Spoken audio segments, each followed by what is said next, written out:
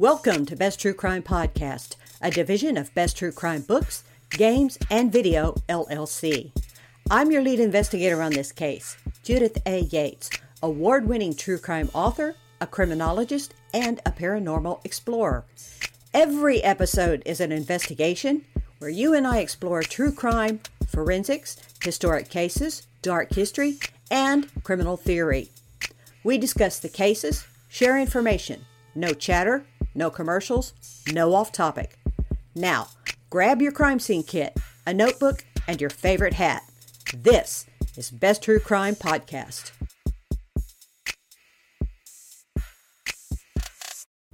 The town was never the same again. People's lives changed forever. Too many times we hear these phrases to describe how crime affects our lives, redundant passages too often repeated. But for the residents of an English market town of about 7,000 called Hungerford in 1987, these cliches came true. In only 6 hours, the Massacre of Hungerford created fear and an evil presence that never left. Despite an effort to return to normal, the knowledge that no place was immune from violence and bloodshed. Michael Ryan turned the tide to blood red, leaving near crime-free streets awash in destruction. This is the frightening story of the Massacre of Hungerford. Michael Robert Ryan is born in Hungerford, England in May 1960. He is the sole child of his 50-year-old father, a taciturn, stern man, and a doting mother who is 30. The Ryans are quiet, keep to themselves, but friendly when approached. Michael, terribly shy, polite to adults, has poor social skills. He's a loner. A school photo shows a little boy dressed in the school uniform, his sweater slightly wrinkled. He's skinny, with knobby knees, soft hair parted neatly to the side. But what strikes you is his expression. He looks sullen, chin dipped low, glaring into the camera. Years later, people would study this photo. They would ask one another, was there a sign? He's just a little boy. Was the monster growing, or had it even festered yet? His mother and father spoil him by giving him any toy he wants, any gift he demands. All he has to do is point to something and say, I want. Toy soldiers are a stock favorite. He's bullied at school, but he does have a few friends his age. Somewhere in his youth, he develops a fondness for guns.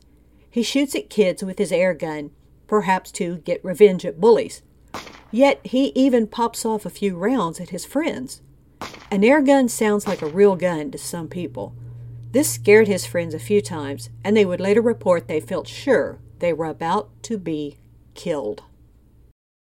There are few photos of him as an adult. He has a soft, round face, a beard, and light mustache.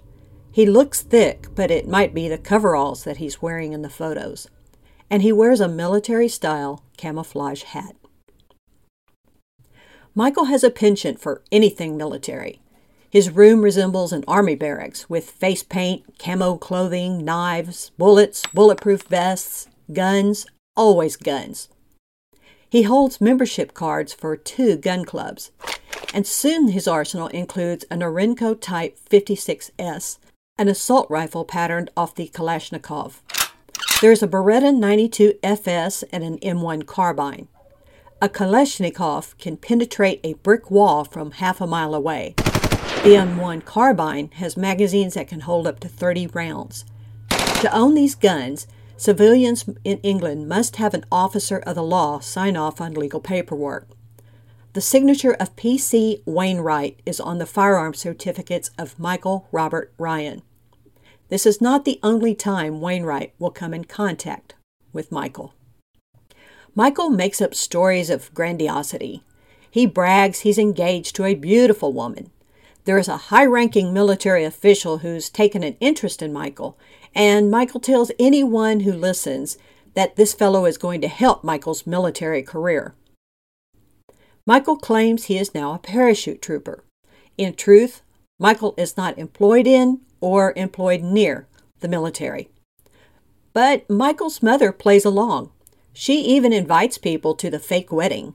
She brags about her son's future military career.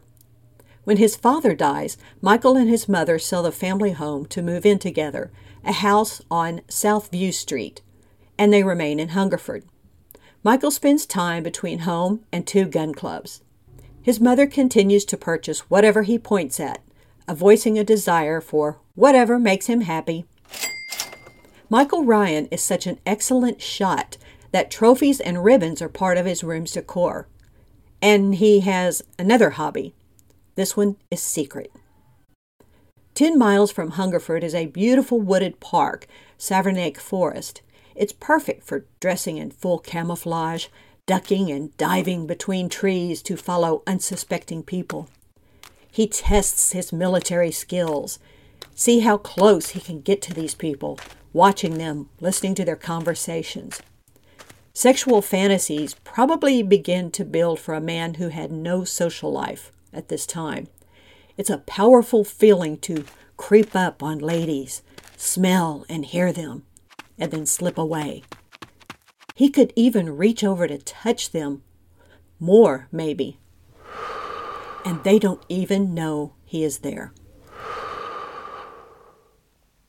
August 19th, 1987, at noon. Michael must feel it's time to act. He's wearing his military gear, and he carries a gun. Sue Godfrey, 30 years old, has pulled her car into a parking area for Savernake Forest, and she removes her two children from their car seats. They're about to have a picnic in the beautiful forest. Michael approaches. He orders her to strap the babies back into their car seats. Then, he takes Sue into the forest. Hours later, the babies are found wandering hand in hand. Their mommy would be located later in the day, 1 foot tangled over a low-lying wire fence, her body riddled with bullets. By then, authorities are sure who is responsible. But right now, Michael seems to have a taste for blood, and he is on the loose. Still, Michael is spooked by this murder. He races to his vehicle, drives away from Savernake Forest to only stop at a gas station, a place where he's a regular customer. He fills his tank from a gas can, then walks over to the attendant's booth. There is a motorcyclist who has stopped to gas his tank, and now he's kicking his bike into gear to drive away. Only then, Michael chambers a round into his rifle. He aims, fires, and the glass to the booth explodes. The female attendant now dives for cover. She is cowering as the rifle's front sight hovers over her body. A clicking noise tells her the rifle has jammed. Frightened again, Michael runs. The motorcyclist has not yet departed, staring in shock as he watched this scene unfold. Michael works the chamber and takes a shot at the motorcyclist, who roars off to dial 999, the United States equivalent of 911. It will be the first 999 to flood the emergency service hotline and later lead to much-needed changes in an entire structure. But for now, it will be another call clogging a taxed system.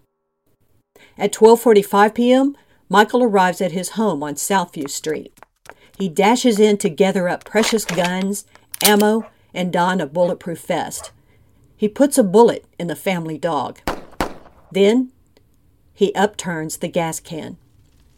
Photographs, furniture, mementos, his boyhood collections, dishes, towels, clothing.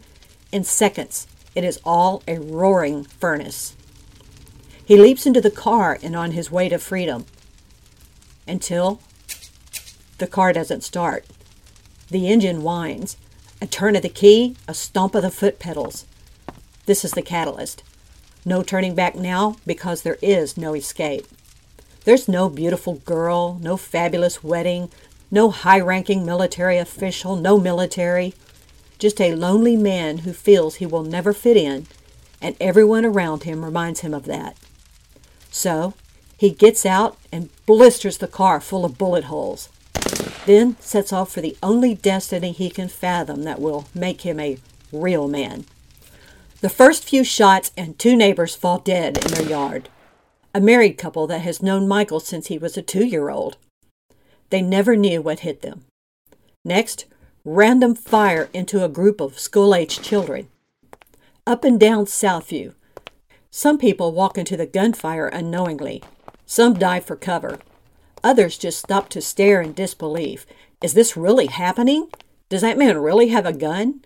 This is Hungerford, a non-violent little hamlet. What is shy, pacifist Michael Ryan doing? Michael has the Norinco Type 56S and the Beretta 92FS and his M1 carbine.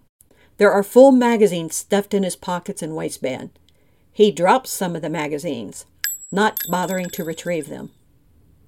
999 calls begin from Hungerford now. The system needs updating, and there are only 2 lines. Initially, the officers answered the calls, and they were polite, and then stern. They must hang up on callers. The closest ambulance and fire truck, even the police and tactical firearms squad, are an hour away. Man shooting! A woman has been shot! My little girl is bleeding! A man is lying in the street! And on the calls come. Then she comes home. Michael's own mum, the only person he loves and trusts. People shout at her, "Stop driving! Turn! Stop! Michael's gone mad!" She ignores them all, drives toward her burning home. Witnesses see Mrs. Ryan get out of the car. She approaches her son. "Michael, stop it!" They converse in low tones. "No," she orders him. "Don't shoot me." He raises the Beretta 92FS handgun. She falls dead at his feet. He pumps 2 more bullets into her back. And off he goes. Finally, responding officer P.C. Brereton pulls up in a cruiser. He is calling for backup. This is no shots fired as reported. This is a bloodbath.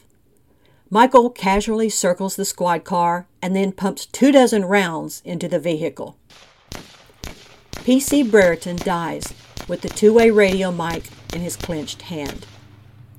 Kicking down the door into a house, shots echoed from inside. Michael walks out just as calmly as he walked in. 3 people are dead in the house, including a married couple.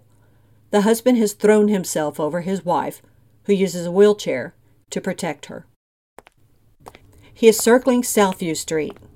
Some of the targeted neighbors dodge the bullets. Others are only wounded, helplessly watching their blood pool around them.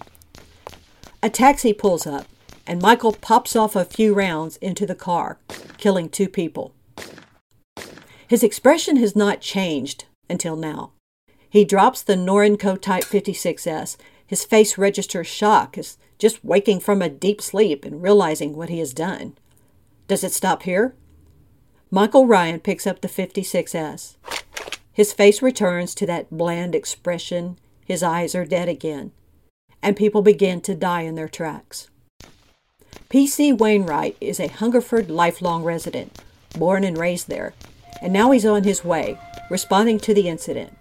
He learns his good friend and fellow officer P.C. Brereton is dead. Wainwright knows it can only get worse. It's market day in Hungerford, and the town center is at its busiest, full of people buying, selling, haggling. At the same time, unbeknownst to him, his parents are driving towards his house for a surprise visit. P.C. Wainwright's parents have stopped in the street because an armed man who is standing in the center of the road. The man raises his rifle and kills P.C. Wainwright's father, who slumps behind the wheel. When his mother steps out of the car, the man raises his gun to shoot her down. P.C. Wainwright will sign his own father's death certificate. By now, first responders arrive, and the tactical firearms squad huddles up to discuss strategy. The police helicopter was out on repair, so it's late arriving, and now it's hovering overhead, but not too close. Michael's Norinco Type 56S assault rifle, initially mistaken for the Kalashnikov, it can take down a chopper, and no one knows where the shooter is now. There are bodies, pools of blood, scattered magazines, and bullet jackets everywhere. The sniper from the tactical firearms squad doesn't have his rifle. It's locked up back at the station. See, the squad was at training when they were called to the scene, and they leaped into their cars and headed that way. Michael does not kill everyone he sees.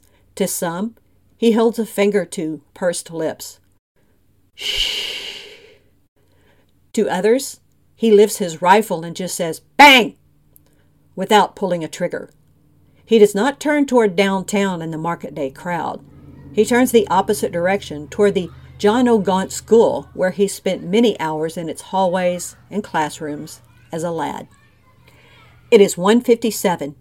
Michael has left 16 people dead and as many seriously wounded. Police find him at the school, and they surround the building. They have no idea of the school floor plan, so Michael has the advantage. Then Michael shatters a lower window to throw a rifle out with a white surrender flag attached. Police outside begin a dialogue with Michael, who is crunched into a corner of a classroom. Michael continually asks about his mother. Is she all right? He assures them he did not mean to shoot her. It was an accident. Will she be all right? He tells police he did not plan the spree. Hungerford must be a mess, he says. Then, this would have never happened if my car just would have started. One officer gets a look at Michael's face. He looks lost, the cop would later explain. Strange, Michael calls out the window. I killed all those people, but I don't have the guts to blow my own brains out. The officers assures Michael, no one else has to die. No one wants you to die.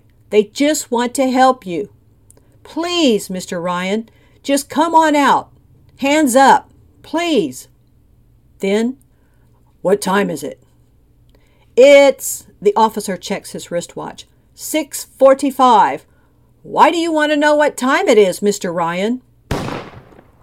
The gunshot's explosion answered the question. Michael Robert Ryan found the guts. At 27, he is dead by suicide, now bringing the death toll to 17. The single bullet would be one of 84 recovered rounds. As a result of what England calls the Hungerford Massacre, the 999 system receives a complete makeover. The Firearms Amendment Act of 1988 is passed by the Parliament of the United Kingdom, banning the ownership of semi-automatic center-fire rifles, restricting shotguns with a capacity of more than 3 cartridges. Until 1996, the Hungerford Massacre was the worst firearms-related crime in the United Kingdom. Some Hungerford residents were unkind to P.C. Wainwright, blaming him for the massacre, just because he signed off on Michael Ryan's firearm certificates. Other residents rallied around P.C. Wainwright. He buried his good friend, and then both parents and neighbors. He forever lives with the guilt that he signed those certificates. P.C. Wainwright continued to live in Hungerford even after retirement. And no one knew why Michael Robert Ryan went on a shooting spree that August 19, 1987. Psychiatrists tried to diagnose him by his actions and interviews with his remaining neighbors. Sociologists made an effort. Friends and neighbors attempted to dredge up any memory, that might explain. The 2 people that might have a substantial clue are gone. Michael is cremated. His mother is buried. So are the answers. And that is the true story of the Massacre of Hungerford, the 7,000 residents of a town in England who had never experienced violent crime, until Michael Ryan picked up guns.